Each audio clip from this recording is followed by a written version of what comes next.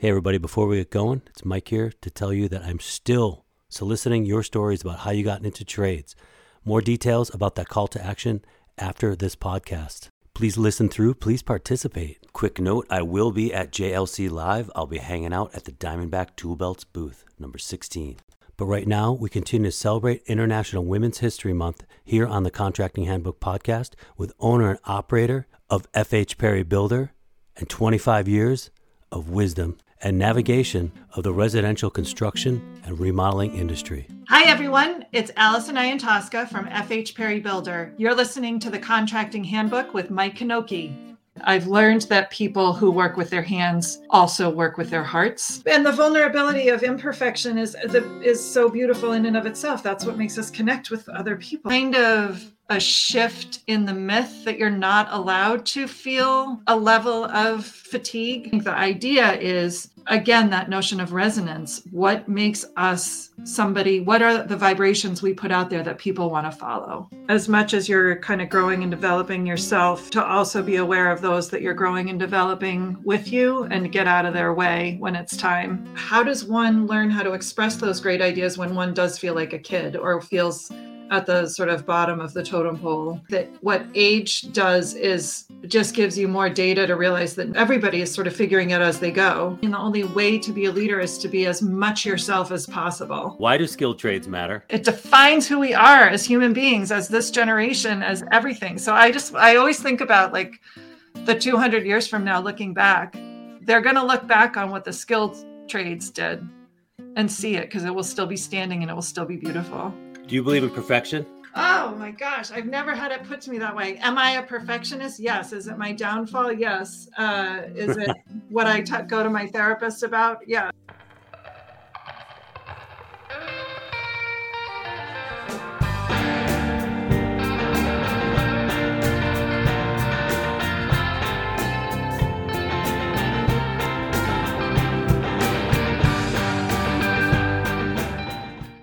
Welcome back to the Contracting Handbook podcast. My next guest is an executive coach, contributor to Pro Remodeler magazine, speaker at the Pinnacle Experience. She began in performance art, but instead of a Tony, has now countless residential construction awards and hundreds of homes under her belt. It's owner and president of F.H. Perry Builders out of the greater Boston area, Allison Iantosca. Welcome and thank you for joining me today, Allison. Thanks for having me, Mike. It's nice to be in Alaska. Yeah. It's a beautiful day here. It's even warm by our standards. This is my first trip, so I'm enjoying it so far. From the comfort of your own office. From the comfort of my own office in Boston. Okay, so you started out as an actor, but you took a hard left. Have you seen Arrested Development? Have you ever watched that? Oh, no. Oh, really? Oh, I'm missing something. You are. You need to go back. Okay, will do. Okay. Yeah, Tobias Funke. Okay. Now, on your website, I read that after graduating the Walnut School of Arts, you wanted to start a business platform that would celebrate values you enjoyed in theater. This is a long time ago. But can you elaborate on what your experience was then? What that meant? I think as a theater major, I spent a lot of time thinking about how to make that dedicated time of my life relevant to the rest of my life. And it turns out that there are a lot of crossovers. And it also turns out that the two women I was up against the most in high school both went on to the construction industry, believe it or not. So there is some correlation. I think the biggest pieces that stand out for me, and when I think about my time in the theater that was the most meaningful, was it doesn't matter if you're the lead or not. You need everybody to pull it off. And so if you are the lead, you have a responsibility for setting the tone of the entire let's call it project or piece. And that if you're in the ensemble, there's an impact that you're having that's as great as anybody else, and that you need a director and you need a stage manager and you need the set designers and you need all the different parts and pieces in order to pull the final production off. And not the outcome is super critical, but how you get there is equal to that. And so those were just the pieces, the collaboration piece, the passion piece, the driving towards an end that is meaningful and powerful, not only to the people who participated in it, but to the people who get to enjoy it. I don't know. There was something in all of that, connecting the dots, that seemed to tie to what I wanted to do in a business setting, similarly to what I did in my creative art setting. I like that parallel. And it's always interesting what we can bring with us from our previous experience into this world.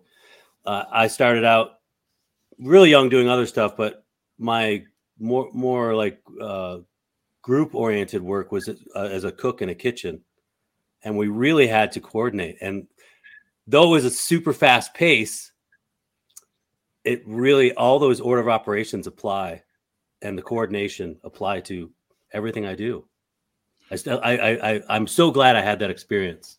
Yes, same here. And what you learn in that, from a theater perspective, I had to get up and audition all the time, put myself up and out in front of people who would judge me all the time.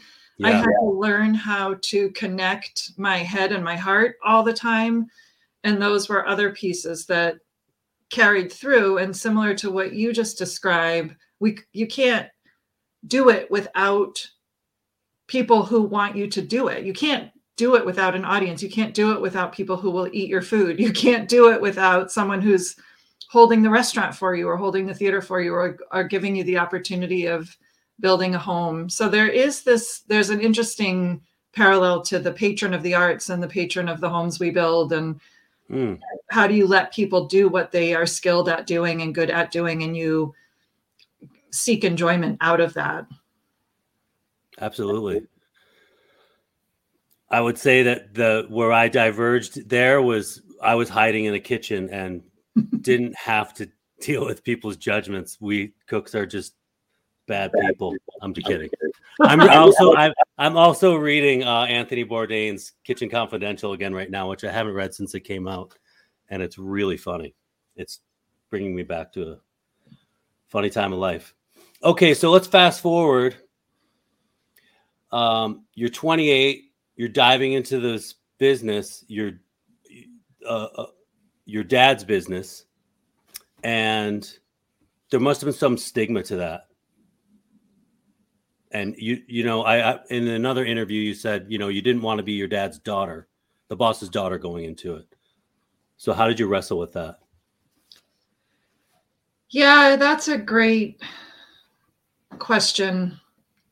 And something that continues to come up. I continue to be my dad's daughter. And how do you shift what that means from a pride perspective? But back when I was in my late 20s and making this leap to join the company, I don't know if I would have been offered the job if I wasn't my dad's daughter. I didn't come in with a skill set. I came in with someone who knew who I was and knew what I was good at, and knew that I would learn quickly, knew that I work hard, knew that I had a creative mind. And so for that, I was able to be successful in the business. Would I have gotten that nod if it wasn't my dad? I don't know. I'll never know. But inside of that, one can't help then to feel like there's a lot of proving ground that needs to come along with that, to have been given all of that head start, but then to feel like I earned the place, or earned the ability to keep my place. I suppose those were all things that were running through my head quite regularly at that time.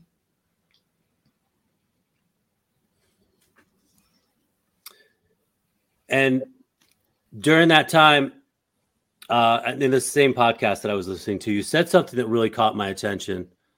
And it really resonates, because you said that as you started out and progressed in the company, you wish you had written down or acknowledged more of your thoughts at the time. And my sense was, and this really resonated with me. My sense was that you think now, or during that interview, maybe you didn't honor the ideas, or that they should have been given more precedent. Was that like an age thing? Was it you at the time you thought, I'm too young to, some of these, I need to talk to other people. I need more outside input than my own. Absolutely. Unfortunately, I think it's, I wrestle a lot with where humility shows up and humbleness. When is one able to acknowledge one's talent or strength or way of thinking or what one cares about? So as you say that, I didn't have that language in my late 20s. I have it now. I think that was at play. Like, who do you think you are? Just go in, put your head down, do the work. We're not going to focus necessarily on what my great ideas are. And I just wish I had the presence of mind at the time to recognize that the ideas I was having then were great ideas. And how does one learn how to express those great ideas when one does feel like a kid or feels at the sort of bottom of the totem pole? And again, I guess it comes into play that because my dad was my boss, I probably was able to give more airtime to those ideas than I necessarily would have, or I didn't have to fight so hard. I could mention them to him and sort of see where they went. But overall, I'm guessing that question in that podcast was sort of, one of those, what would you tell your younger self kind of things. Mm-hmm. And I think that providing an incubator for what you're thinking about and allowing that to have some space, some authenticity to it, some believability to it, some truth to it from your own point of view, that would have helped me move forward faster. I'm going to kind of loop these two last questions together, because I think that, when I talked about the stigma a minute ago with your dad, you had a very different set of expectations going into the business. I didn't, like, when I started my construction company, I had no background in business, zero family history. So I had nothing to lose. I had no one to really lose in front of. You had a very different set of expectations because, well, you had to perform. So you had to show everybody. You had something to prove, in a sense, more than someone who's just starting on their own. So I think there's an interesting pressure there that maybe people don't recognize. And then, but the looping into the age thing and those ideas coming and not really giving them precedent, I can absolutely relate to it. And it's something I really try to relay on this podcast, because so many of us come into the trades later or come into business later. Like this mutuality of age, like it doesn't really matter when you have the thought. You should acknowledge it. You should run with it, because it's just gonna disappear if you don't. And there's a lot, well, now especially, but there's a lot of valid thoughts that you have when you're younger because your mind is fresh. You're not influenced by all these other things that you've learned and all the people around you. And I think that it's really important for people to acknowledge that and seize those thoughts when they're coming into especially starting something new. Yeah, I don't disagree with you at all. And it's just a funny juxtaposition that we all carry. But I think that what age does is just gives you more data to realize that nobody really knows anything more than you do. You're just, everybody is sort of figuring it as they go. And some people choose to call an idea like the greatest invention or the greatest idea. And other people choose to say, well, that's probably not a very good idea. I'm just going to put my head down and keep going because it was my idea. And my ideas are never anything that's very interesting. And so how do you learn to play along the spectrum of that? It doesn't have to be earth-shattering idea, but that doesn't mean that it's not a good idea, and that there's somewhere in between that I hope young people and the sort of notion of people devaluing themselves, that there's something in there that maybe if you just think about playing along the spectrum of that, you find more confidence in your ideas or take note of them anyway. Right. And I think anyone can do that still at whatever level you're at. Like, we are constantly learning, and it's easy to just tunnel vision out and ignore the world around you. And you don't get anywhere that way. You stop growing. So when you started in with your dad, you kind of wanted to take the business helm in a different direction, and you hired this marketing company. And, they essentially moved in, put your collective feet to the fire, it sounds like. And as a result, you guys began to share your personal experiences, you in particular, with clients, and they loved it. They were comforted. But what did you learn about yourselves during that time? That your clients love this authenticity, which at the time was probably pretty novel in construction. Interesting. Yeah. I mean, one slight clarification there is that was the point where I was really cast off, as, okay, you've got the helm, Allison, this is your company now. And the only reason I offer that is because talk about vulnerability and authenticity. I mean, I am standing at the helm, but I needed to make sure that I put some infrastructure around myself that I could rely on for clarity of, now that Dad has sold the business, now that the business is mine, how do I make sure that his legacy is securely in place, but that it doesn't become an anchor that pulls me down, or not pulls me down, but holds me back? How do I give it a fresh feel, a fresh look that helps me understand what it is that I'm doing here, what it is that I want to bring to the business, that kind of layers in on top of what he had already created? And to be so purposeful in naming what it was that we were trying to do as a business collectively, that both cemented what was of value to us from the past, as well as what we wanted to make sure that we carried forward with every new employee that came on board going into the future. All of us needed kind of those stabilizers to help us have a floor, not a ceiling, I suppose, to make it feel like we were standing on some solid ground while we were trying to figure out how we were going to, blow the roof off and become awesome. Mm-hmm.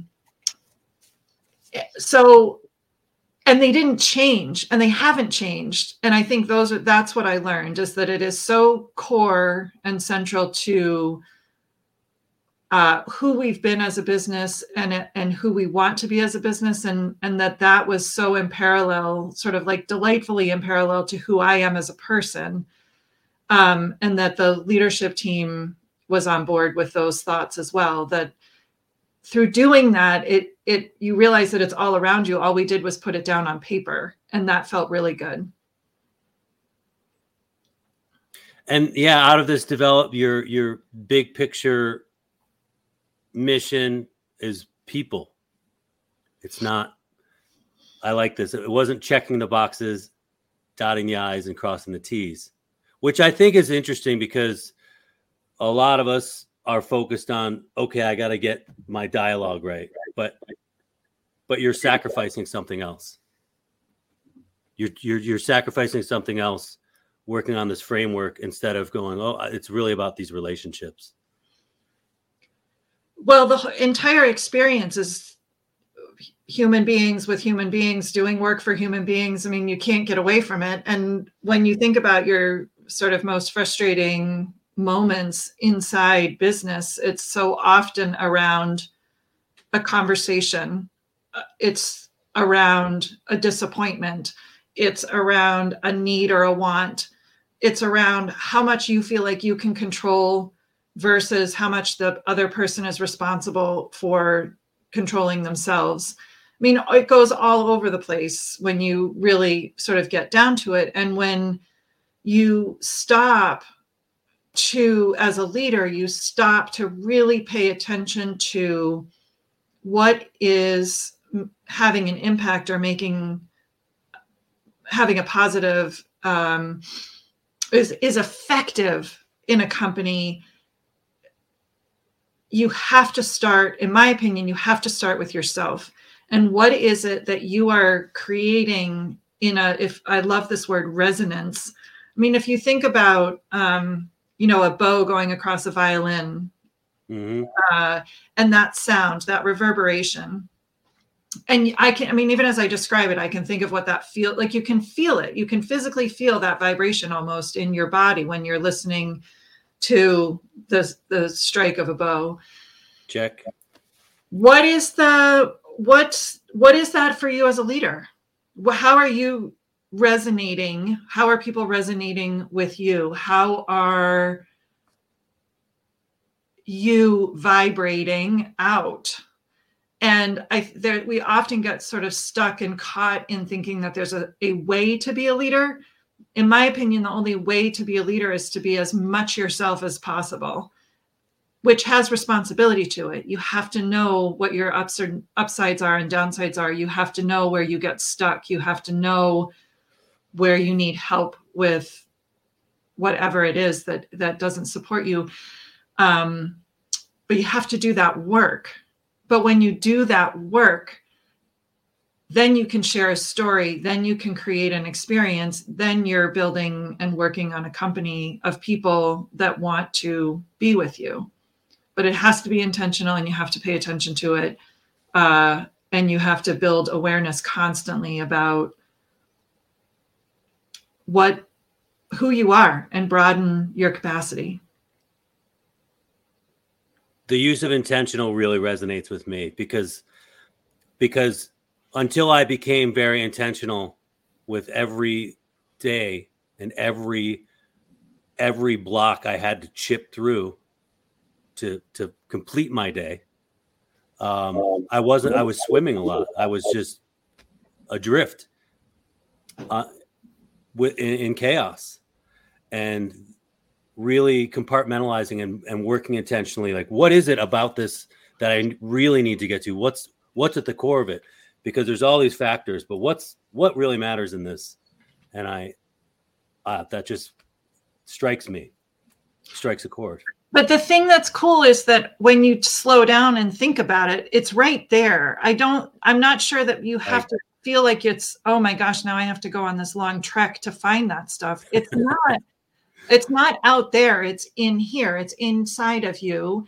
And it's just a process of pulling it out, of understanding it, of creating it, and trusting it and loving it.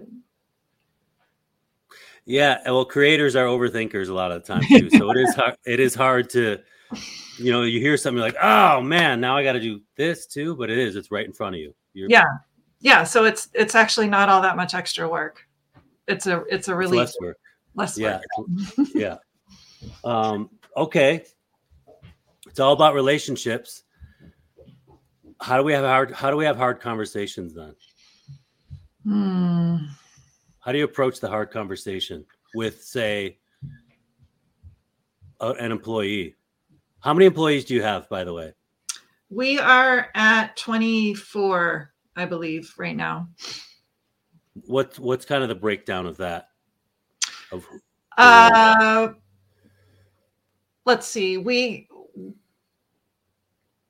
I would say we're actually almost half and half in people that are in the field. I think we've got about 6 project managers that are out running projects, $1 million, $2 million, $3 million projects, $6 million project. And then we have a leadership team of 5, including myself. 2 of those people are doing sales and pre-construction. I have a director of operations. I have a director of production. And then we've got a really great central services team that supports all of the financial and admin aspects of project finance as well as company finance. Okay, so if you're having, let's say your project leader on a project is struggling with the client all of a sudden, everything was beautiful, perfect, and all of a sudden they're unhappy. They're unhappy with one of the subcontractors. Something's taking longer, but they're really kind of wigging out. How do you deal with that? The client is wigging out? Yeah. But this is the essay now you've got the podcast. This is like, yeah, you have, yeah, yes, you're on. Let me get the blue book on.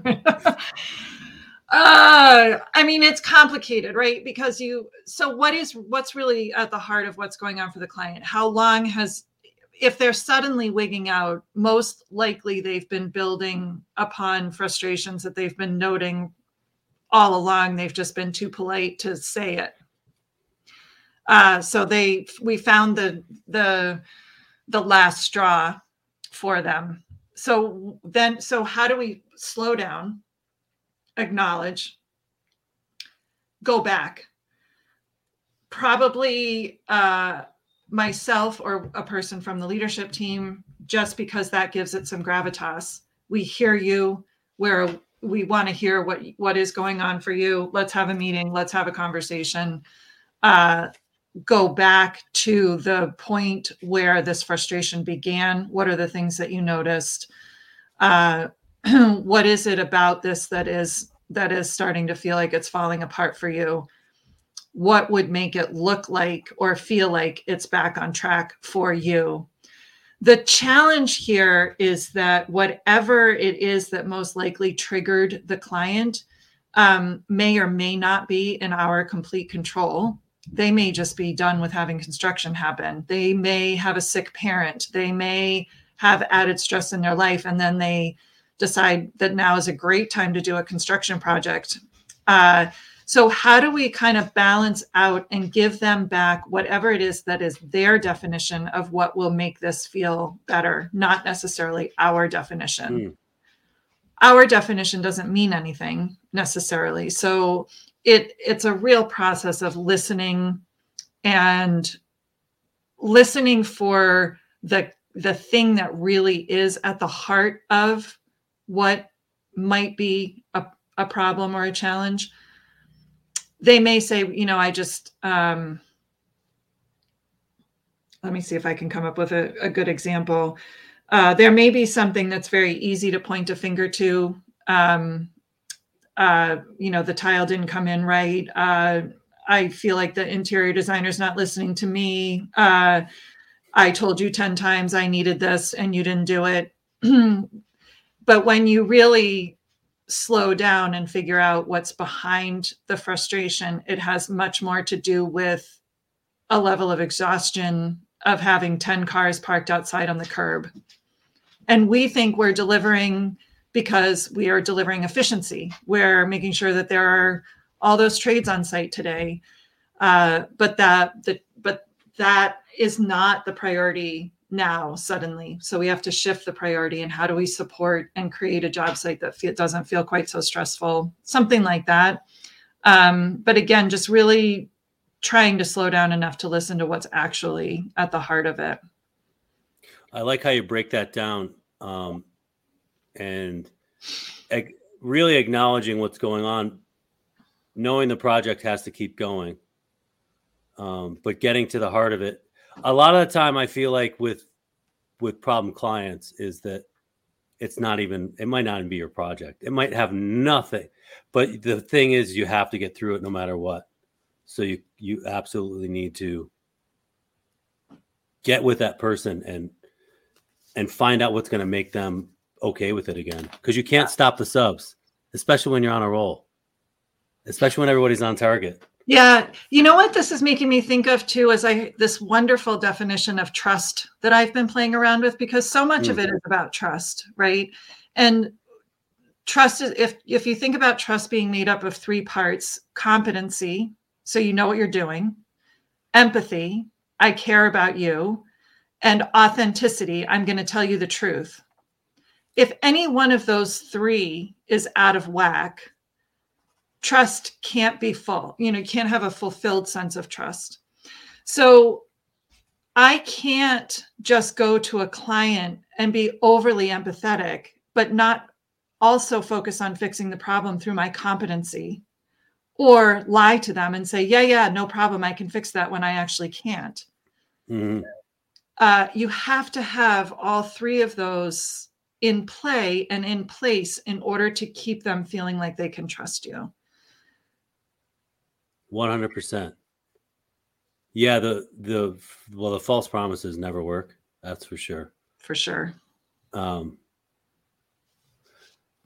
Okay. How do you manage burnout?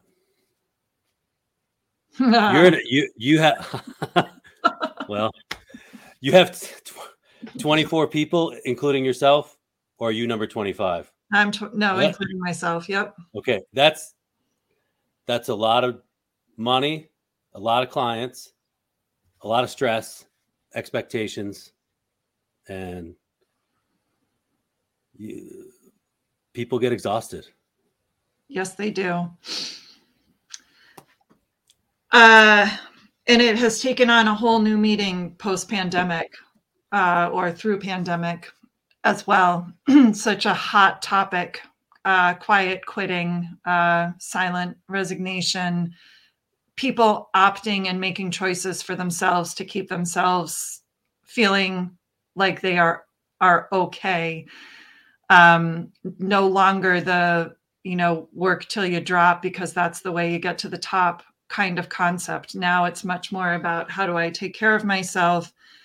And we're talking about this quite regularly here, because it is a truth. It is a truth that we have not quite come to a full cycle end on healing, emotionally healing, in my opinion, emotionally healing from what just happened, like the craziness of what just happened. So there's still this kind of resting on your shoulder of when am I going to have to pivot again? What's the next thing that's coming? I had no idea this could happen in my lifetime. Like all that stuff that just kind of hangs out with all of us in a new way. That is an added character to the burnout story that I try and pay attention to and acknowledge, so first of all, at the very least, people don't feel like they have to prove to me or to us as a company or a team that they feel tired, they feel a little stressed, they feel a little sense of burnout. So acknowledgement. Then that it kind of a shift in the myth that you're not allowed to feel a level of fatigue, that you have to muscle through, that you have to prove that you're tough or that you've got it. I mean, we don't, and things happen and life happens. And people say, I didn't want to tell you that I have this thing going on in my life, but I kind of need a couple days off. And okay, take a couple days off. Life is going to happen. We have policies in place to make sure that we're creating some structure under which people understand the ideal of how we want to run the business and have people live their life as a professional here. But I can't stop you from having the experience of having two people that you're close to pass away in the same span of time. And you're going to need some bereavement, and you're going to need to go to those funerals and have some closure. And in fact, by me allowing, as if it's my right to do that, but by us creating space for you to go spend that time to get the closure is an acknowledgement of a healthier step towards getting you back to whole more quickly. It goes back, Mike, to the humans working with humans for humans. I don't think we can ignore what we are, what we need, what makes us flow. And I've had different conversations at different times where people suggest that, I don't really understand what you mean by that, Allison. Like, should we just have more happy hour time, or like casual Fridays, or like, what are you talking about? And it is absolutely, if you want to bare knuckle down, it is absolute strategy for how to make in my opinion, how to make a functional business is to acknowledge the human part of it, that it is the hardest work to do, to sit next to somebody and say, here's what I'm working on right now. Here's what I'm not great at. I have to go into a sales call tomorrow and selling scares me to death. I need you to know that because I want you to have my back. I need you to know that because I want you to coach me through this sales call. I need you to know that because if I flounder, I want you to pick up for me. That's powerful and vulnerable and hard to do. So I don't know where the soft stuff comes in when you're talking about trying to be a full human inside a professional environment. But I think it is absolutely a sort of strategic approach. And I think it is absolutely the hardest work to do. Well, and there's so much to unpack with what you just said. But one of the things that you just said is being vulnerable and listening to what they're saying. But that person, say, that's going on that sales call that says, if I flounder, I need you to have my back. They need to be vulnerable too. And in that case, you're really dealing with you're dealing with either observation or listening, because a lot of times you just have to observe what's going on and see that something's wrong without them coming to you. I think that's a challenge. I think that's a real challenge as a leader. Quiet quitting. Now this term is relatively new to me, and I was listening to a podcast with Adam Grant and Simon Sinek and Brene. It's her podcast, and I was listening to a friend told me to listen to this, and I was listening. I was a little skeptical listening to it because it seemed a little too broad, a little too easy on people. And I'm with you. If someone says they need time, I'm with it. I have been for a long time, but it seemed like they were going a bit far. And for everybody listening, if you're not familiar with quiet quitting, it's this sense that, I don't know what we used to call it before. I the other day when I listened to this podcast, I remembered, but like people just become distant. They kind of remove themselves from their job. They're just there holding a place. They're not really participating anymore because they're burned out because of whatever circumstances. And it is definitely something that's a bigger issue today after post-pandemic, as people return to something they didn't miss. But okay, so I think in my case, or someone who runs a business that was more like mine when I had employees, well, there's 4 of us, including myself. And we are production because I've got 3 carpenters and a bunch of subcontractors, and it's a tight schedule. And I show up on job site. It'd be an interesting thing for you to apply, for you to give us some insight on. I'm starting to book more jobs because everything's awesome. We're cranking, but next week I show up and I can see production is tanked for my crew. Let's say I can see that, like, they're working. No one's standing around. No one ever does that, but like, it's just different. I can feel it. I can see it. I can't tell what's going on. And no one really wants to talk. And I don't know what it is. Am I working them too hard? I know no one ever gets paid enough. You know, I feel like I pay pretty good for where I am. Or is it just one person's messing with everybody, you know? So, you know, on a larger scale, we have a lot of employees. I feel like you might have a little more breathing room for certain situations. But what is a regular, everyday, like one of your subcontractors do? Your subcontractors are probably more what I'm talking about. What would you tell them to do when things start falling, when the wheels come off and they can't come off? They need to be on. So I'm not sure I got the question. Well, you're observing that there's a burnout there's your crew is burned out, but nobody's talking. Like, how would you approach that situation? Because most builders are very small scale. Right. Okay. So as I was listening to you sort of describe the scenario, the different things that went through my brain is, first of all, it's not a one and done.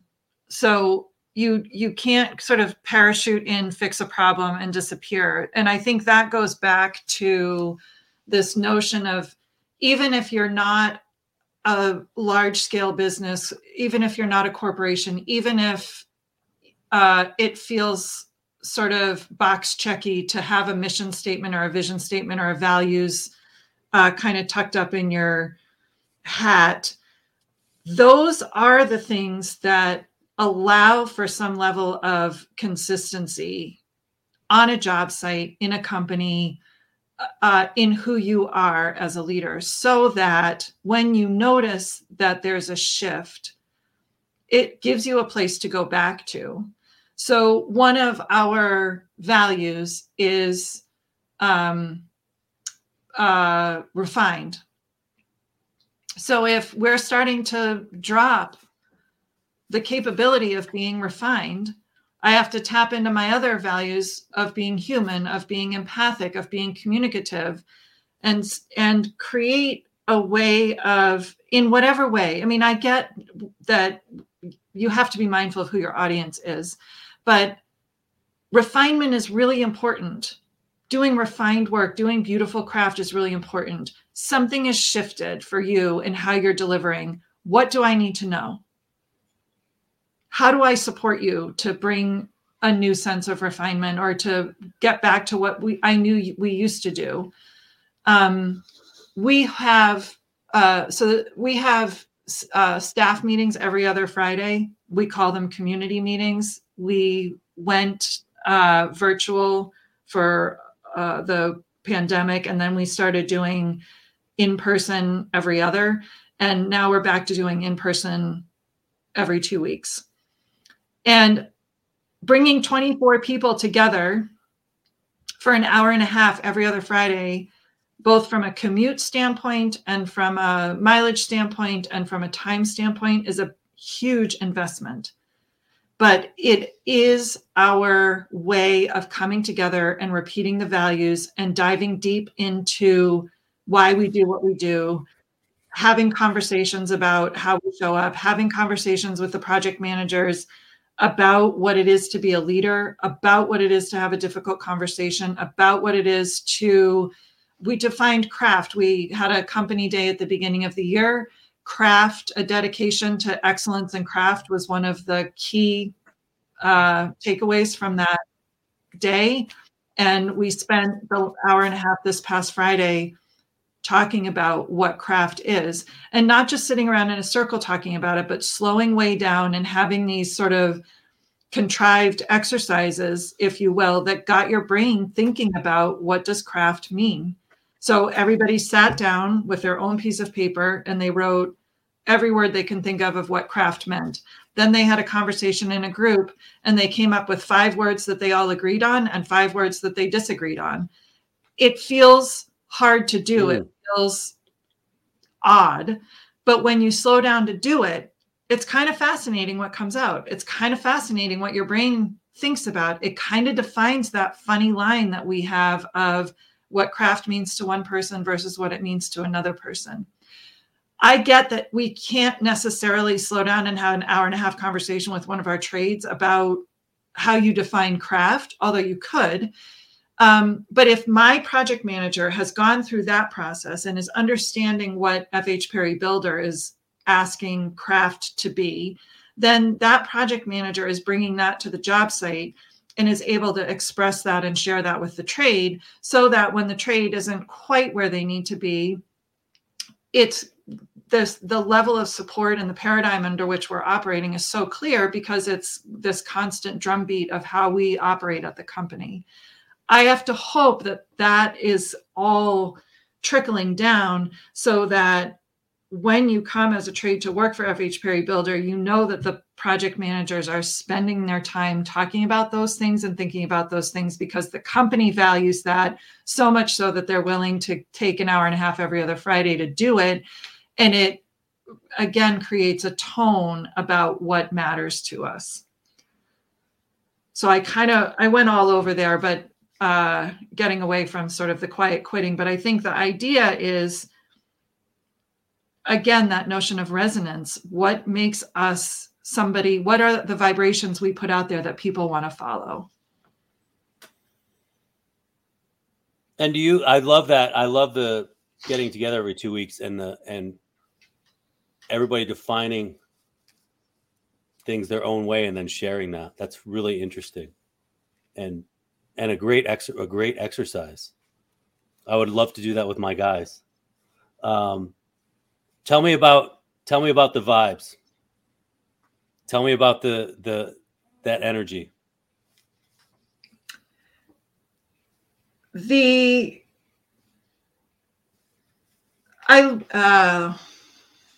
I'd like to believe that it's sort of a little bit of what our secret sauce would be, in that we do slow down long enough to have these kind of funky conversations about building awareness, both of the individual and of the individual impact inside a team and of the team. There are these layers of system. There's the individual that then ripples out to the project team, that then ripples out to the company team, that then ripples out to the clients, and then ripples out to the industry, and then ripples.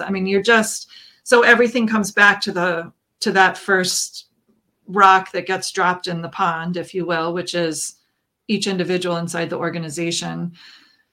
So if that individual truly trusts under those 3 things that I talked about before, they trust that we know what we're doing, they trust that we're empathic and have their back, and they trust that we're going to be authentic and tell them the truth, then you can begin to have people trust that you really do believe in developing who they are as people, and that development is messy, that there are mistakes involved, that it's not about creating an ideal situation, because if everything was ideal, it would be super boring. And what would we do when we come to work every day?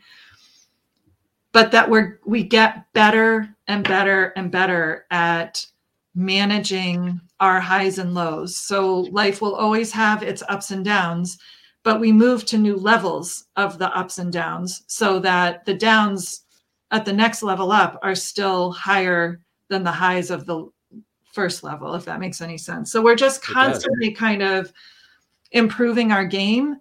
And inside that constant improvement doesn't mean that you feel perfect and in your flow and don't get mad. That doesn't happen.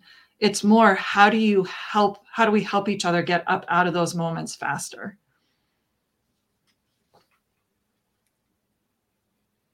Do you believe in perfection? God, what a question.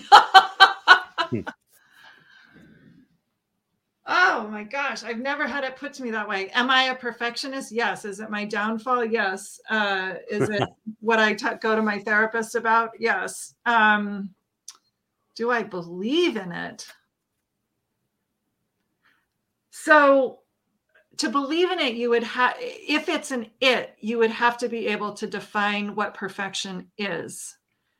And so perfection then for me would be, if we're talking about the business, would be all these things that I just talked to you about, that I just described, that you've got a group of people that are all on the bus together, all going in the same direction, and they want to help each other get there. That is perfection for me. But if we're talking about perfection in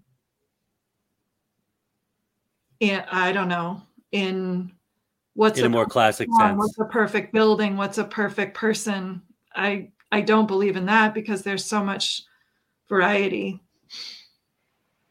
You know what? This year, Adam Grant, you're familiar with Adam Grant? Yeah. You know, he talked about how we should just be striving for excellence. You're forever moving towards perfection, but not, it's like it's tangential. Sure. Because you're never going to get there. But we should do the best we can with what we've got, is what it boils down to. Be the best we can be. Right. So what's the driver, I suppose, behind perfection or excellence? Like, I think that's the piece, is you don't want to let go of that. So to say that you don't believe in perfection, then the alternative is to give up or to let go of your determination. And none of us necessarily want to let go of that. So that's why my perfectionism is so perfectly profound. But do you ever achieve it? And is that what continues to make you, to drive you? So Adam Grant is probably talking about, how do we not lose the pursuit of best or better or excellent, but let ourselves off the hook a little bit? Yeah, absolutely. Well, because we're not infallible, but you definitely have to have that target to be moving at. Right. But which is a moving target. Yeah. And the vulnerability of imperfection is so beautiful in and of itself. That's what makes us connect with other people. So there's a piece that can't be, I don't think you can talk about the polarities without sort of the balance in the middle.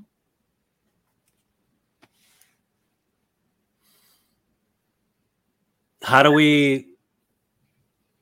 does emotional intelligence play into this, in terms of approaching situations that are difficult? That's such a great question. I think that emotional intelligence, people often, I'm not a guru on emotional intelligence. I have, I love it as a term because I think it's a great intelligence to have. And I think one of the things that often comes up is that you think to be emotionally intelligent is about being able to read other people's emotions. I'm emotionally intelligent, so if I know when that person is upset. I'm emotionally intelligent, so I know when that person needs a moment because they're sad. I think one of the things that is important to remember in emotional intelligence is actually being able to read your own emotions and know what to do with them.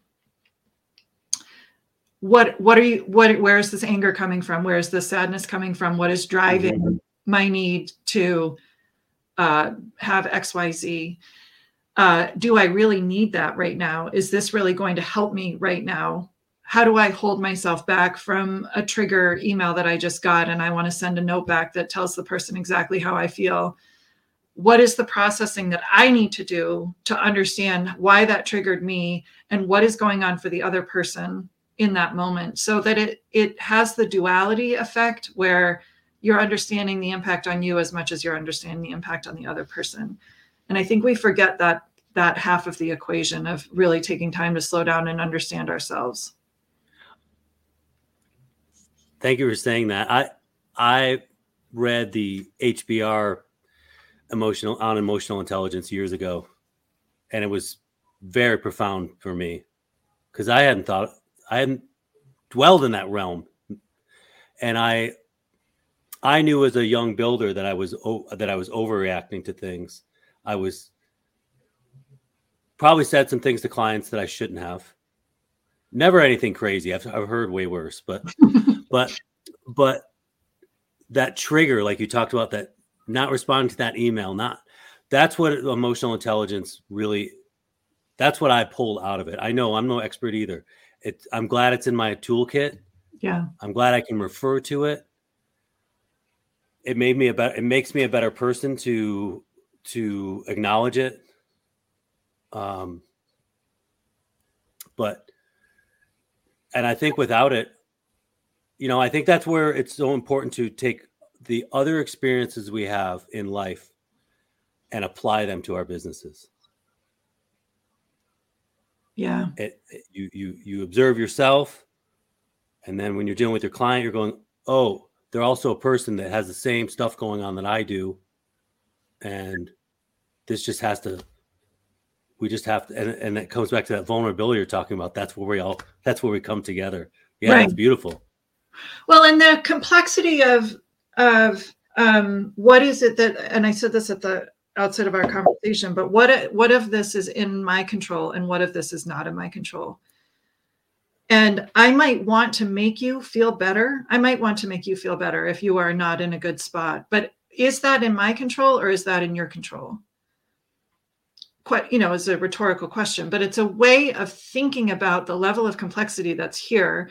And when you if you just have the dynamic between the two of us, and I have reactions to you, you have reactions to me, we manage those reactions in an emotionally intelligent way, but then you throw in 20 other people into the mix, and they're going to have very different reactions and different things that they're combating or dealing with or feeling or experiencing.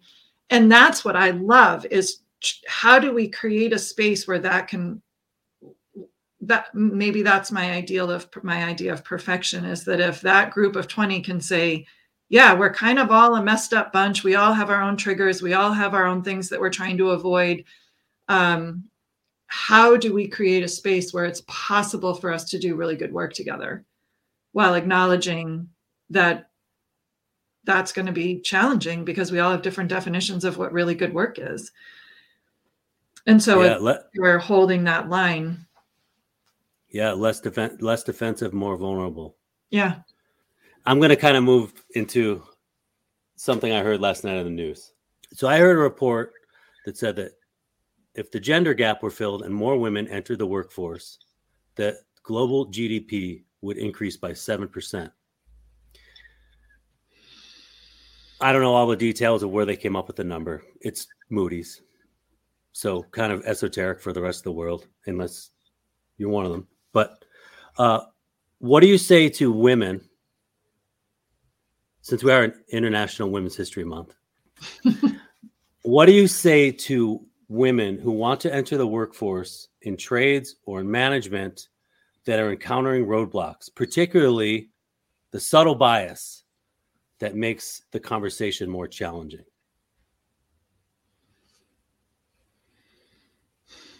Mike, that's another essay question. Okay. This is a long exam. Yeah, apparently. Which means they're really good questions, and they're sort of the simple answer. If we had it, we would be putting it in place and moving it forward. I can share with you the conversations that we're having through I've been very much a part of Pro New England, Professional Remodeler Organization of New England, has really taken this conversation to heart. We get together monthly and talk about it. And the parts we talk about being firsts, like anytime you're a first inside anything. So not that we're, this is a group of women, not that we're the very first women, but we continue to be early on in our industry. What is our responsibility as we come in, as we pay attention? What's the difference between saying to women, we want you here in this industry, versus how do we help you stay here in this industry? And I think those are two different things. That's where some of the biases show up. So women may have the courage to kind of come on in, but then once they get here, what are the things that we're doing? Even what am I doing in my business that continues to subscribe to a more male biased way of being, or even that doesn't create a broader sense of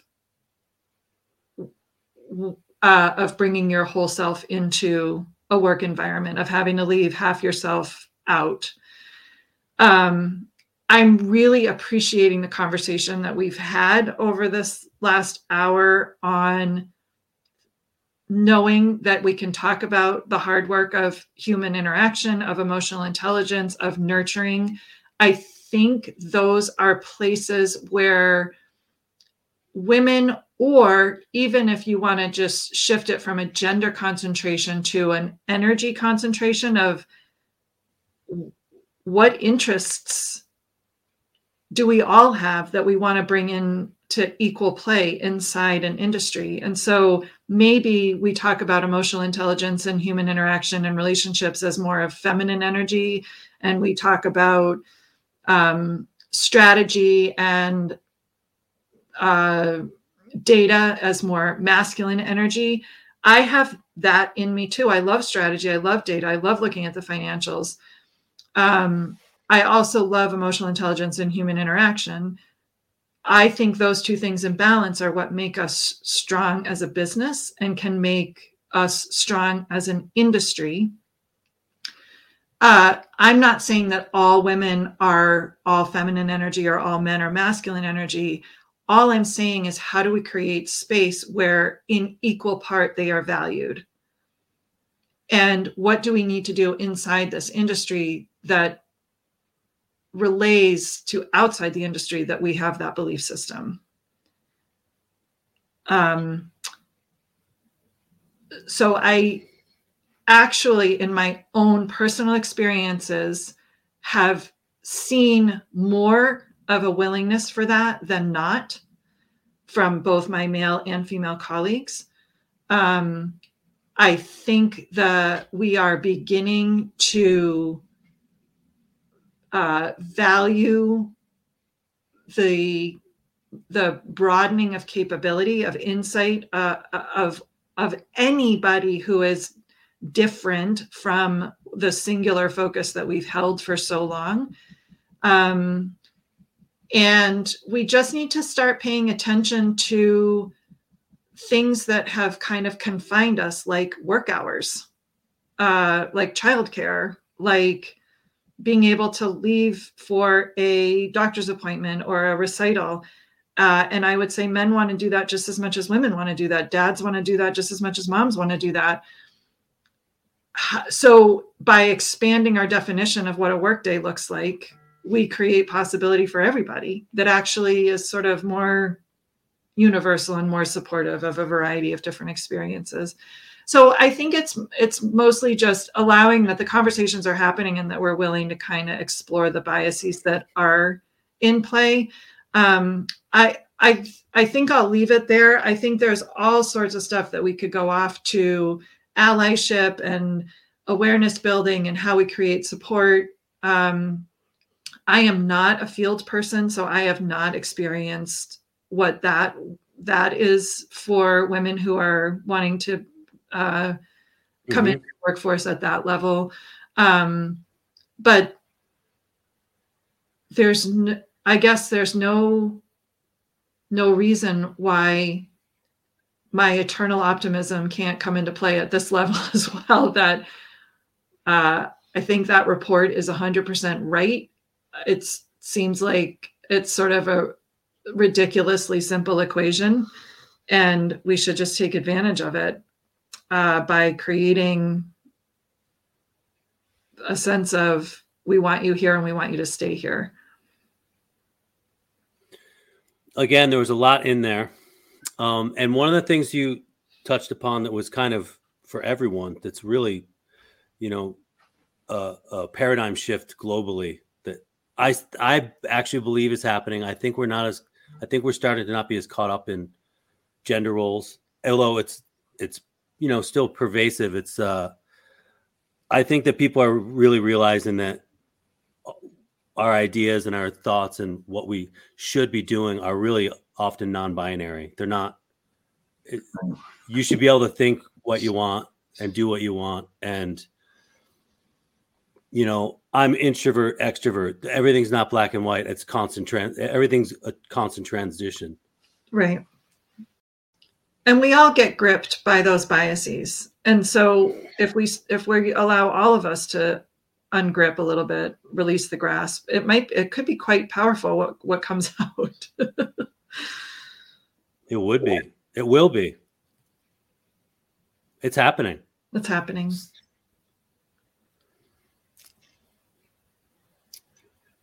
Who's your greatest mentor? Oh, wow. I don't know. The obvious answer is my dad, of course. But I told you about this book project that I did, which is collecting the newsletters that I have written over the past 8 years or so into one compilation. And then I had to explain to people what that was. And so I had to write an introduction, and I had to write an epilogue, and I had to write acknowledgments so that people could kind of have the container of the book. And it turns out that I've had a variety of mentors. One of the acknowledgments is that there were a bunch of people who held on to me, even though I made it pretty impossible to hold on, and said, just keep going. So there was sort of the handful of people that said, I'm here for you, and it doesn't matter if you're messy or perfect. I'm going to be here no matter what. So I think that's a sort of a huge, important category of mentor for me. But I definitely, my mom and my dad, where I was going with the mom piece is that I don't think I ever thought that my creative side would show up in a book that I'm going to put out to the remodeling industry. And I think she knew. And so in my acknowledgments, I acknowledge her mentorship for that. I'm excited about your book. You sent me the intro. I'm very excited about what's it called, and when can we expect to see it? It's called Leading with Heart. And it's important to, the fun little play on that is heart stands for human, empathic, adaptable, refined, transparent. And then there's a C on the end of that, communicative. Those are our values. So they're easy to remember. It is a total coincidence that our values ended up spelling out the word heart. But I love that fun part.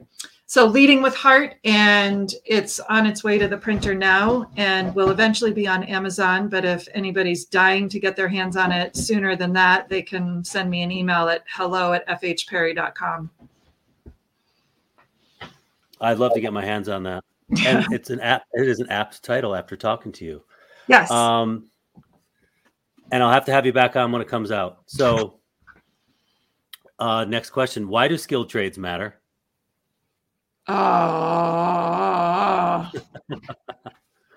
Because we are stewards of this great planet that we live on. And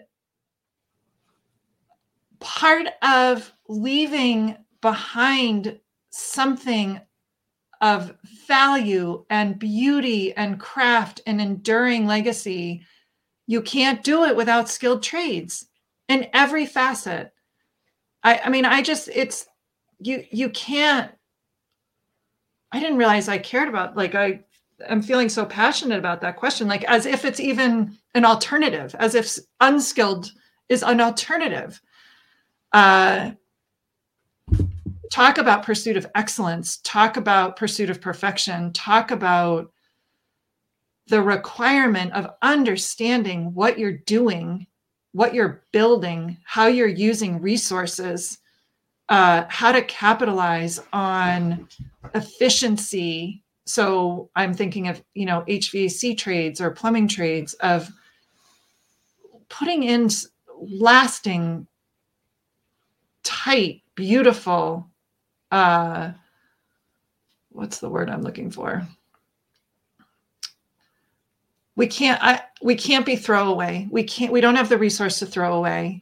We can't build things that don't last. We don't have resource or capability or money or for any of that. So you've got to do it right the first time around and make it beautiful and lasting and be good stewards of good work. It defines us. It defines who we are as human beings, as this generation, as everything. So I always think about like the 200 years from now, looking back, they're going to look back on what the skilled trades did and see it, because it will still be standing and it will still be beautiful. What could you care less about today that you were passionate about when you were younger?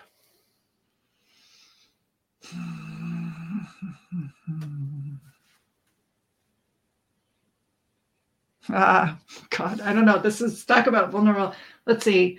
I used to think that I needed to be famous. Famous in quotes. Like I wasn't ever going to be,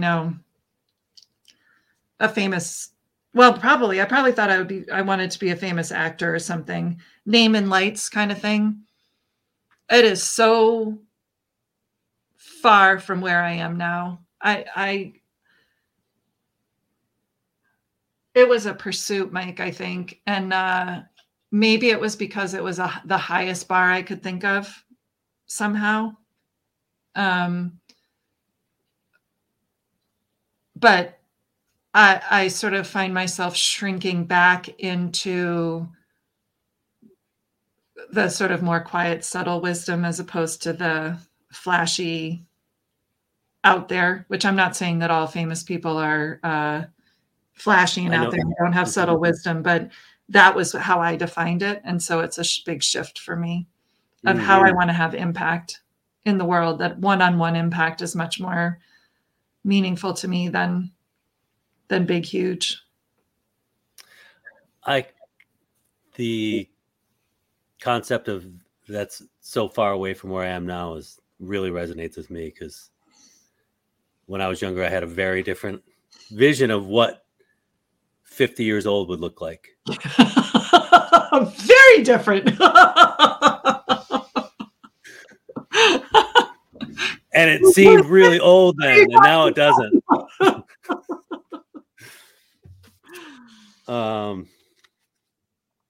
Okay, which of your personality traits do you think benefit you most as a contractor?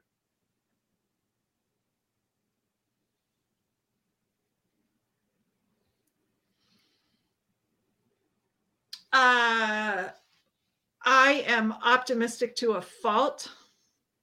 And though I'm sure folks listening could name a long list of why that's problematic, I think it actually has been quite effective.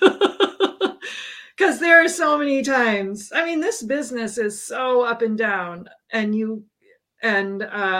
my determination to ride out every down and to cherish the ups and to cherish the people that are in the ups and downs with me has absolutely kind of kept us buoyant and going.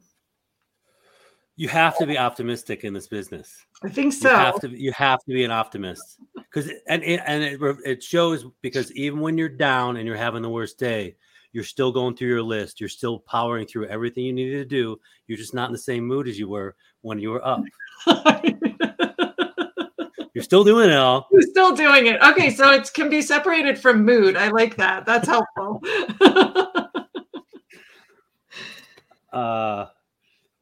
Okay. This is a question. These are a series of questions I ask everybody that comes on the show. What is your favorite tool?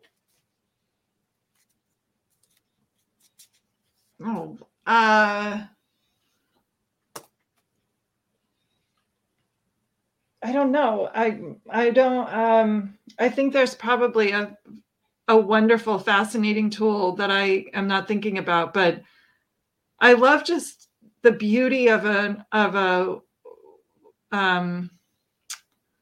planer. Just because, so it's sort of symbolic of that skill work that I was talking about earlier. Mm-hmm. What's the most useful tool? Your cell phone. What's the where have you been all my life tool? I don't know the answer to that. For you. For me. Where have you been on my life tool?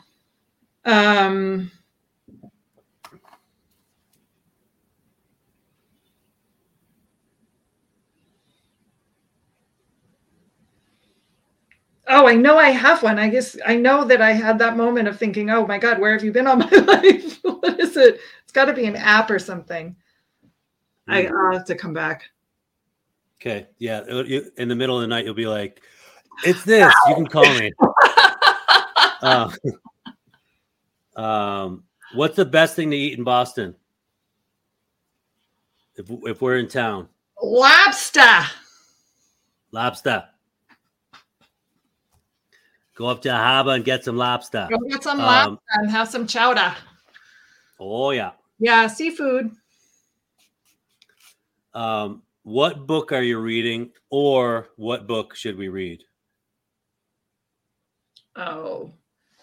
Not the life list, just one. Does it have to? Can it just be fiction, or you do whatever you want? If you had a book recommendation, hit us. Doesn't have to be about the business making us. My favorite book is called Beartown. Frederick Bachman. Hockey. I have hockey players in my life. It's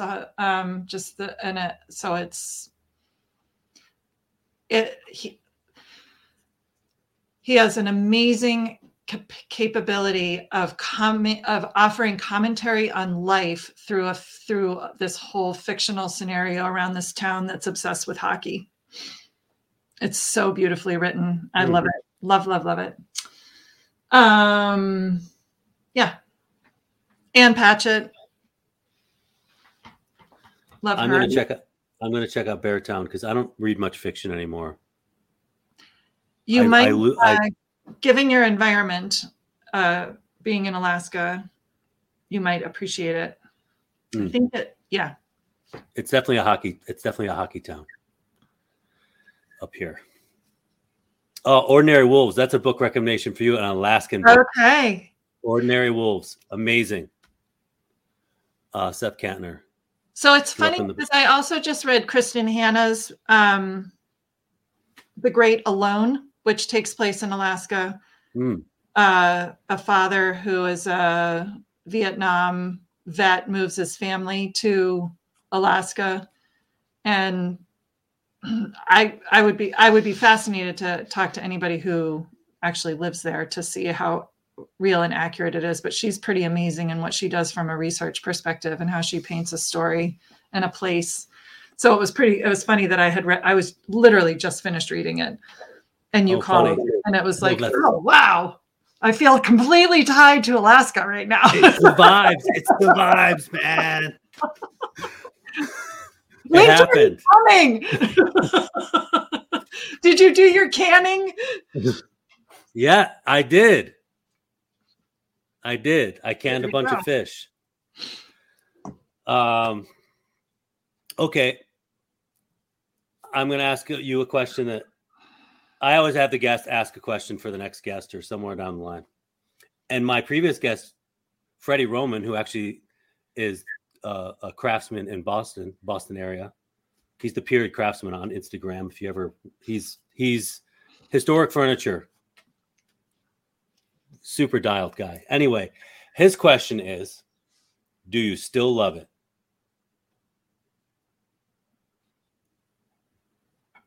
Yeah, absolutely. I mean, it's so funny on multiple levels. So when I hear the question coming from him, immediately what comes to mind is, you know, being a little girl walking into my dad's shop and smelling the sawdust and the coffee. And I can't ever not love that. I won't ever not love that. And as much as that is not my story in how I kind of cross over with it on my day to day, I think I just know that it's always there. So I'll always love that. And then what I love is, I mean, you mentioned we're all sort of a variety of small businesses. None of us are necessarily these, you know, sort of big, huge corporations. And what I love about that, and one of the things that I said in the intro of my book, is that I've learned that people who work with their hands also work with their hearts. And I love having learned that by coming into this industry. And for that, I've been able to be successful in this industry with my way of thinking and my way of hanging out here. And I'm super grateful for that. And I will always be grateful to this industry for that.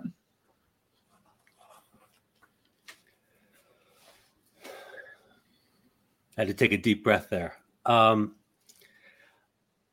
What question would you ask someone that came on the show? I would ask, what made you stay the course in this industry, in this business? There are lots of different things, options, opportunities that could pull any one of us out, up and out. And what made you say no to those? That's a great question. Incidentally, Freddie had his own business and pulled the plug on it because it was interfering with his craft. And it's a beautiful story.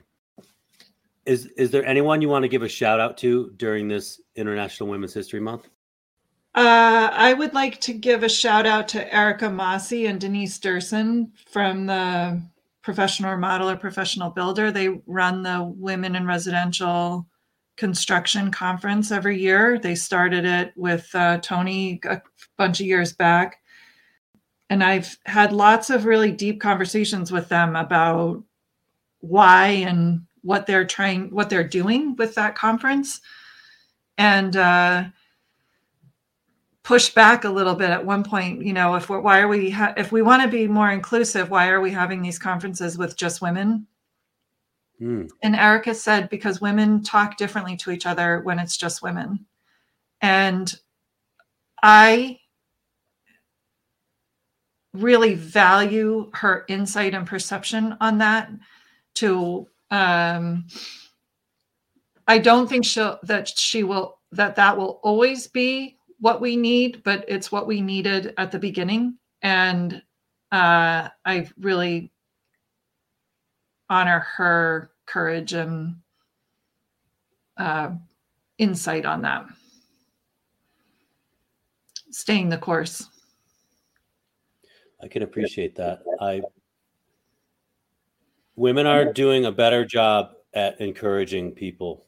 Women get together and are better at building networks. At least my observation on social media is that they're connecting more readily. They're having more meetups. They're having more conferences to get women involved. Women are creating these networks, and that's where the change is going to happen in the industry. It's going to be born out of that, I believe. Yeah, and I encourage everybody to keep asking, what are you guys doing over there? How can we help? How can we be a part of it? What can we do? What do you need? And sort of not feeling a need to stay out, but to stay at the ready. 25 years in this business at F.H. Perry. Yep. Do you have any final words of wisdom for the masses? Over the time that one spends in a company like this, as much as you're kind of growing and developing yourself, to also be aware of those that you're growing and developing with you and get out of their way when it's time. And I've just got an incredible team of people that they're really running the day-to-day of the business. And I'm super grateful to them for that. And I need to make sure that I'm paying attention to not holding on to anything longer than I need to. Yeah, it's multifaceted. Letting go is a huge part of. Every time you answer, I have another question comes out of it. I just quickly, just briefly, have you had employees leave and gone on to be, start their own companies? No, not so much. People stick around. People stick around. People stick around for sure. And some people, I'm trying to think, yeah.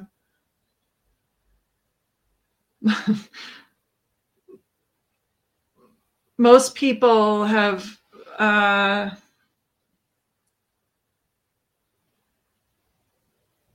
guess most people have gone off and found other things that gone to work for other companies. Mm-hmm.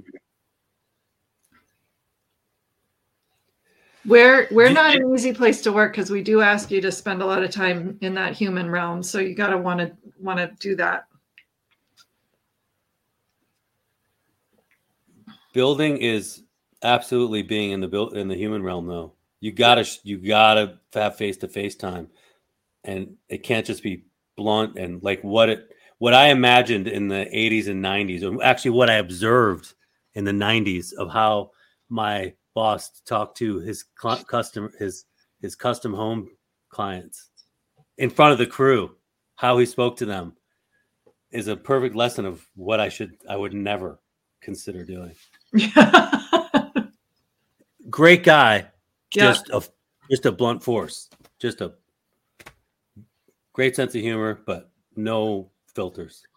Yeah. Let's say. And yeah. Randy Dahl, good man. I learned a lot from him. Okay, do you think that everyone out there listening should leave us a 5-star review for this podcast episode?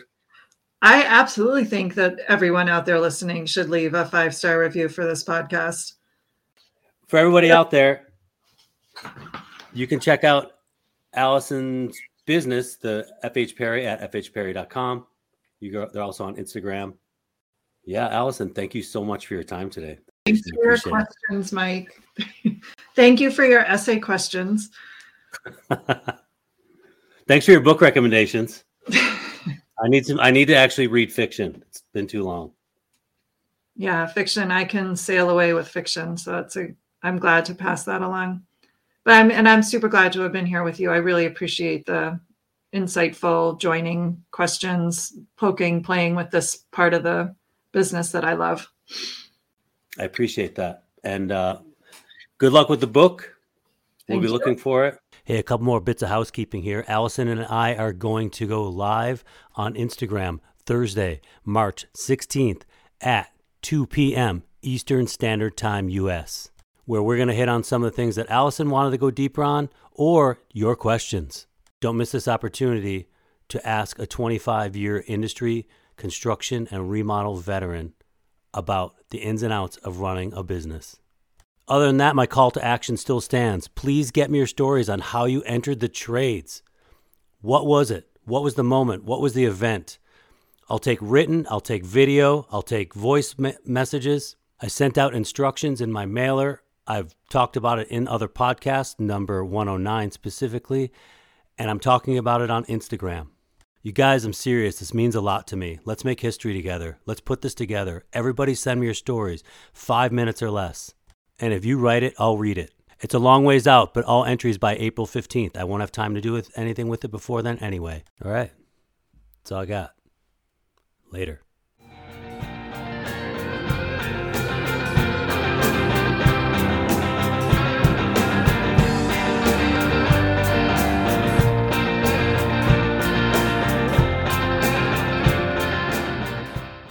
We often get sort of stuck and caught in thinking that there's a way to be a leader. In my opinion, the only way to be a leader is to be as much yourself as possible.